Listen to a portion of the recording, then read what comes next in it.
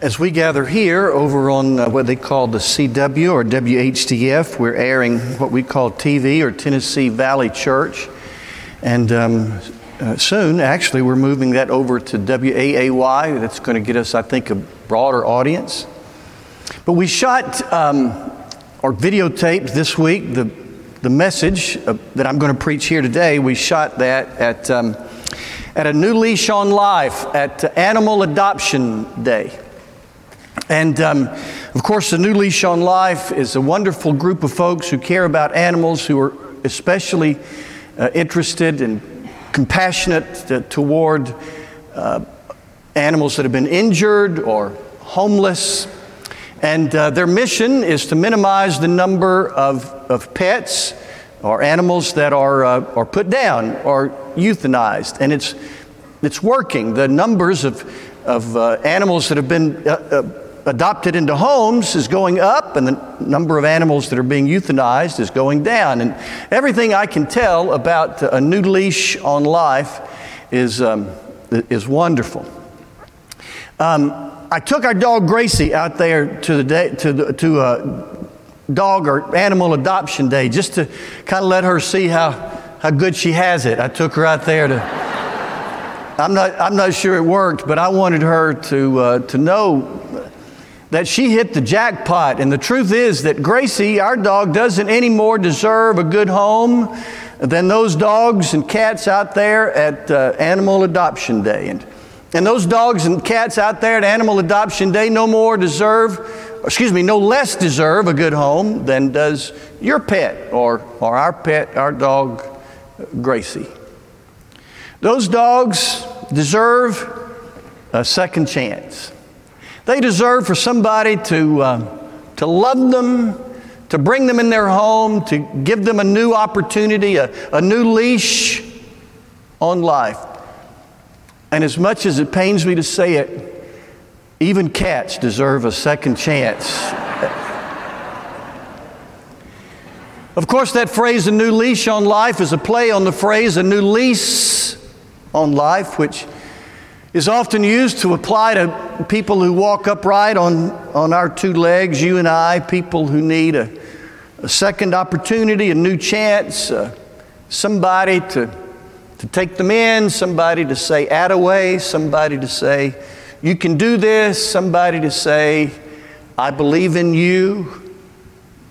You know, the world is hard. This week is, of course, the week of one of our great national holidays. This is Iron Bowl week. And to celebrate the Iron Bowl, there are some students at the University of Alabama and at Auburn University who are walking together across the state to raise awareness of the alarming rate of suicide among veterans.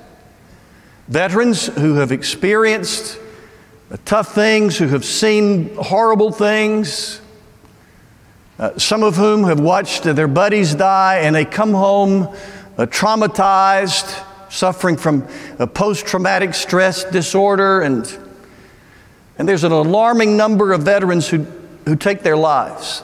Last week, during Veterans Day week, I came across an article that was published in a Michigan newspaper. And the title of the article is, Don't Give Up on Me.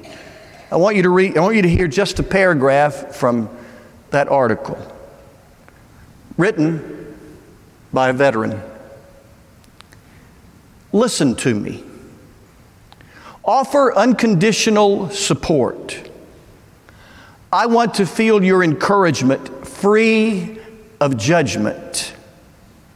Please don't lecture me or begin conversations with, have you tried? Resist the temptation to give advice. If I need treatment, encourage me and give me your full support. Don't judge me. But please, don't give up on me. We live in a tough world. A world that will knock you down with a with a blow out of nowhere.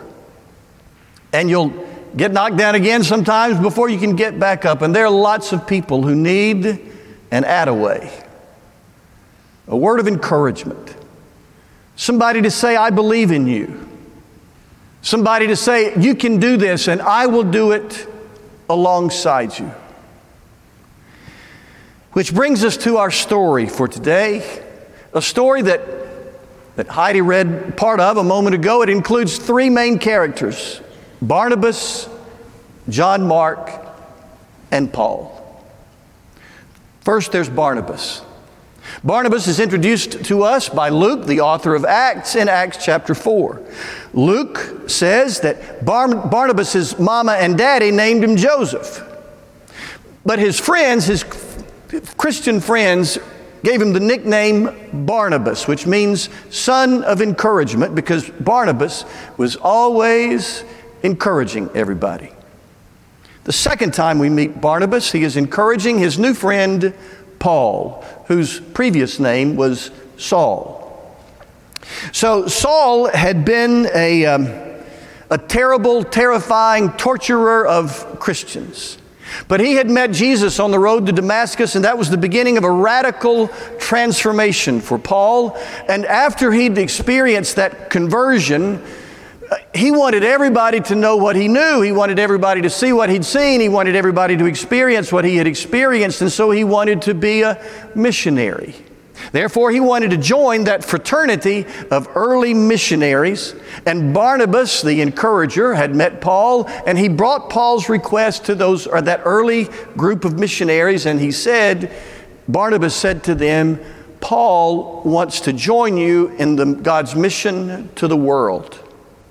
And they responded, you've got to be kidding me. We have heard the stories. We've seen his Facebook posts. We know this guy, and we know that he has persecuted, tormented, killed Christians. We know he was holding the cloaks of those who killed Stephen. We're not bringing that guy into our circle. And Barnabas, son of encouragement, said, now guys, I know you're hesitant for a good reason. But I've looked into Paul's eyes, and I've seen his heart, and I know he is a changed man, and I think he'd be a great addition to our team. And so, based on the recommendation of Barnabas, son of encouragement, they brought Paul into their circle. The third time we meet Barnabas is in Acts 11. The Christians in Jerusalem, the first church in history, heard about this great spiritual renewal that was happening in the second church of history up in Antioch in Syria. And they wanted to encourage them. These were new believers, and they didn't have all the tradition that the people in Jerusalem did. They wanted to encourage the Christians in Jerusalem, wanted to encourage the Christians in Antioch, and they sent, of course, who else would they send? Barnabas, son of encouragement. And the Bible says in Acts chapter 11, verse 23, he encouraged them all. And things went so well. Barnabas saw such potential. He knew he couldn't do it on his own, so he sent for Paul, who was in Tarsus, and Paul came and they joined together, and God blessed their ministry there to the point that the church in Antioch said, we sense that you guys should be doing this not just for us, but for people around the world. And so they laid hands on Paul and Barnabas and sent them out on what we call the first missionary journey. And it was Paul and Barnabas and a young man named John Mark, who's the second person the character in our story. John Mark, often just called Mark, had a fascinating youth. His mother invited the early Christians in Jerusalem to meet in her home, which means that the first church ever met in Mark's home. So he sat around there with Uncle Peter and Uncle James, and they sang and they read the Old Testament together, and he had a fascinating youth. And when he heard that Paul and Barnabas were headed out on a missionary journey, John Mark said, here am I, let me go with you. And he did. And at first, it was great. They sailed across the Mediterranean to the island of Cyprus and beyond. And it must have been a great adventure. He was learning from Paul and Barnabas. He was assisting Paul and Barnabas. It must have been fun. Maybe he felt a little bit like a hero, but something happened in Pamphylia, which is now southern Turkey. We don't know what went wrong. Maybe it was homesickness. Maybe it was culture shock. Maybe he got a Dear John Mark letter from his girlfriend back in Jerusalem. And I appreciate that polite laughter from those of you who said that. But whatever happened, John Mark abandoned Paul and Barnabas, got on a boat, and sailed home. But back home, he began to mature. John Mark began to sense that God's missionary call on his life had not been revoked, that he still had a place in God's mission to the world. And so, Paul and Barnabas had completed their first missionary journey. Word got out that they were preparing for their second missionary journey. And John Mark, it was in the second year, and Paul and Barnabas were preparing for the second missionary journey. And John Mark wanted a second chance. So Barnabas, son of encouragement, went to Paul and he said, Paul, I really think we ought to take John Mark with us. He's matured, he's changed, he's still a young man, he can be of help to us. And Paul said, you've got to be kidding me. You mean John ran home to Mama, Mark? You mean John left us high and dry, Mark? You mean John the quitter, Mark? I don't think so. Now let me pull over and say, I think Paul was wound real tight. I really do. Now he was a marvelous missionary. He was obviously courageous and withstood far more than I can imagine, withstanding. But this week, Alan Greer put us through a personality inventory. We ministers, and Paul, I think, was a driven guy, and some people who are really driven don't have a lot of patience with people that don't meet their standards. And Paul refused to see the potential in John Mark at that moment. And he said John Mark couldn't go. And this is one of those places where their story intersects with our story. Because some of us have our own Pauls. The people who refuse to give us a chance. The people who refuse to see our potential. Some of you have your own Pauls. Some of you would give anything for that person to say, I believe in you. Some of you would give anything for an attaway from one certain person or maybe more. Might be a boss, it might be a peer, might be a spouse, might be a mother, might be a father, but somebody here would give anything for some encouragement. And it would mean most from that one person that you're not getting it from. And the truth is, you may have to do the right thing. You may have to follow your God-given dream without the attaway from the one from whom it would mean most. So Barnabas and Paul went on the first missionary journey. John Mark joined them. He left them. He wanted to go on the second when Paul said no. Which brings us back to Barnabas. Paul took Silas and went his way. Barnabas put his arm around John Mark and said, young man, nothing would honor me more than for you to go with me on a missionary journey. And they did, and John Mark turned out to be a wonderful missionary. He wrote the book in the New Testament that bears his name, the Gospel of Mark. Every New Testament scholar I can think of believes Mark's was the first gospel and that Matthew and Luke used him as a resource. And by the way, in the end, Paul came around. Paul was dying in prison. He writes his second letter to Timothy, and he says, I'm about to be poured out as a drink offering. He wasn't actively dying, but he knew that his days were numbered. And he wrote and said, would you bring John Mark to me? It would do my heart good to see John Mark. I don't know, maybe he'd heard all the good reports about what Mark was doing. And maybe Paul was thinking about Mark when he wrote in 1 Corinthians 13:5, love keeps no record of wrongs. Barnabas, son of encouragement. Encouragement means literally to put courage into. To put courage into somebody who needs it. To spend enough time with somebody in their hearts that when you leave a good bit of courage there. To encourage people is to pour words of comfort and consolation and faith and fortitude and motivation and inspiration and affirmation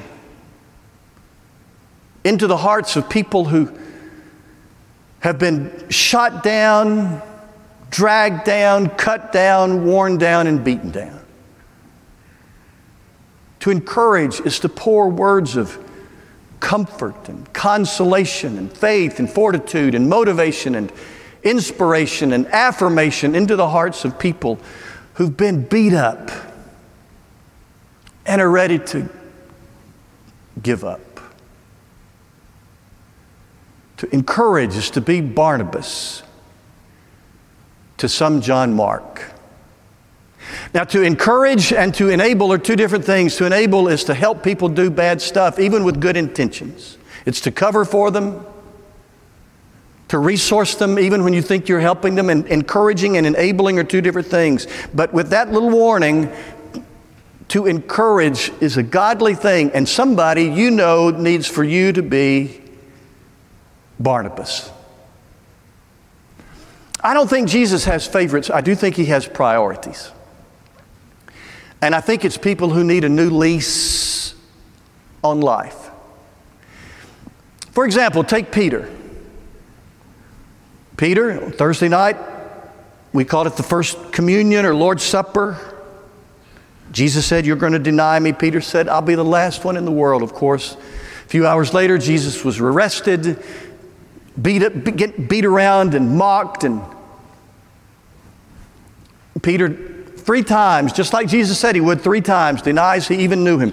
He had said he wouldn't, but he folded like a cheap lawn chair under pressure. And then that was Thursday night. It wasn't just a few hours later, Jesus died. And you can imagine what Peter must have been feeling.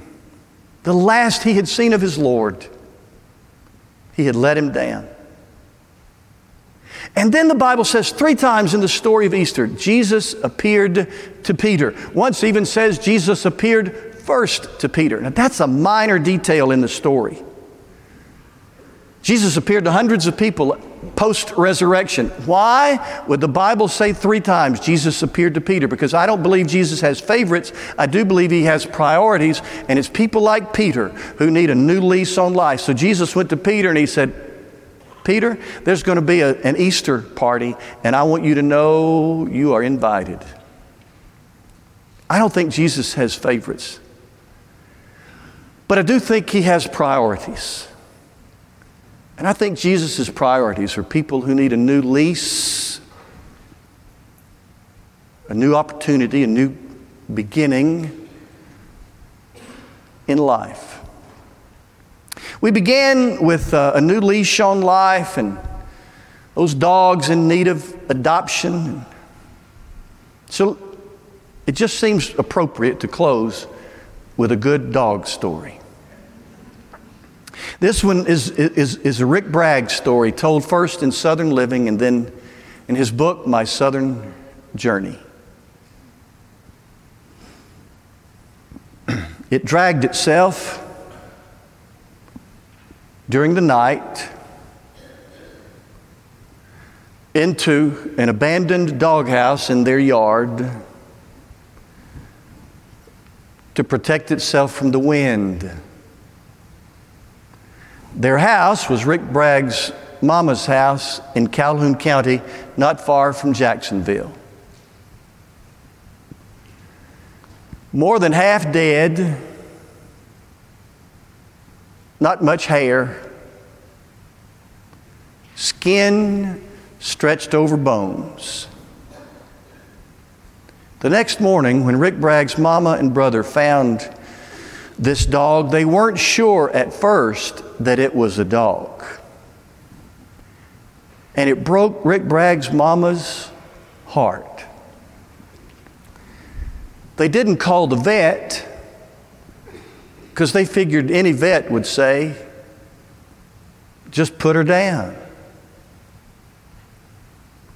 They couldn't run her off. Oh, it's not that they couldn't run a stray dog off. In the country, there were so many stray dogs that running stray dogs off was a fairly common occurrence, but they could not run this dog off because it could not stand on its own. And Rick Bragg's brother looked into the eyes of that stray dog, and he said, "Hey, pretty girl." And it stuck. They started feeding pretty girl. They washed her in motor oil. Remember, that's when we used to thought would cure the mange, was motor oil. And eventually, when it was obvious she wasn't going to die immediately, they took pretty girl to the vet. And Rick Bragg said he pulled in the driveway a month later, and there, standing guard of the house at the end of the driveway, was this white German Shepherd mix, healthy, protective, pretty girl.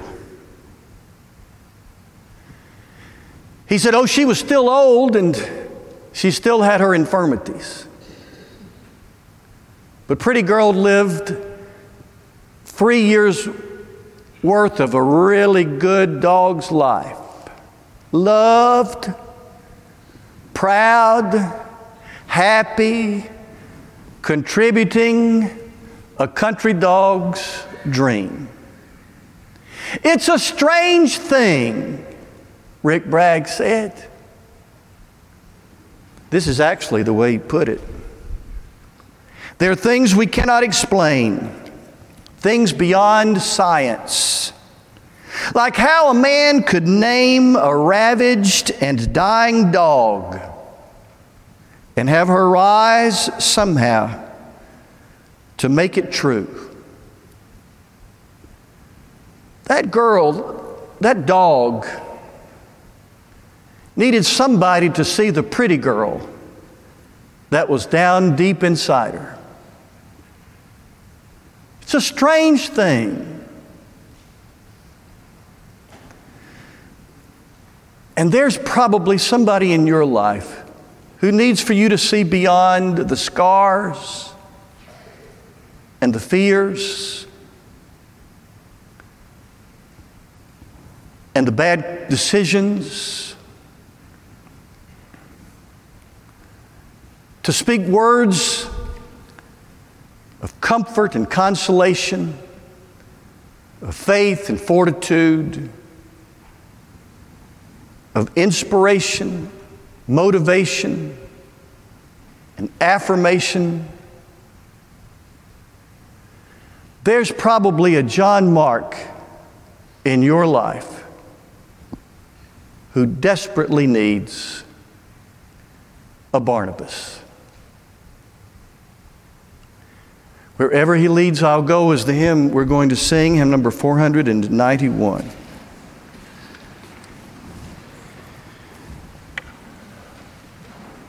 This morning you saw Savannah and Sanchere make courageous decisions to follow Jesus and then to be baptized. Maybe you've made that decision privately and haven't made it publicly, and you'd be willing to come now while others are singing. Maybe you believe God would smile if you would be part of our church family. We sure will smile. We'll be thrilled if you will come.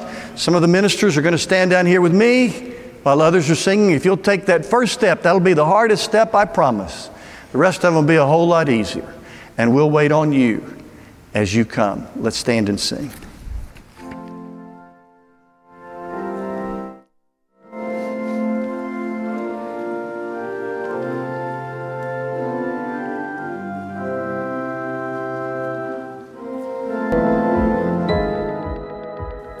Thank you so much for joining us today. You might be feeling a need or maybe even a call from God to be part of our church family in a more tangible way. If you're not able to join us physically here at 600 Governors Drive, whether it's because of distance, mobility, schedule, or some other reason, you still can be a member of First Baptist Huntsville. Let me send you information on what that might mean, what you could expect from your church, and then what your church could expect from you. Email me at travis@fbchsv.org. Let me know of your desire for membership. I will send you a form requesting enough information to link you with one of our ministers. Join hands with us as we attempt to join God Himself in His mission to the world.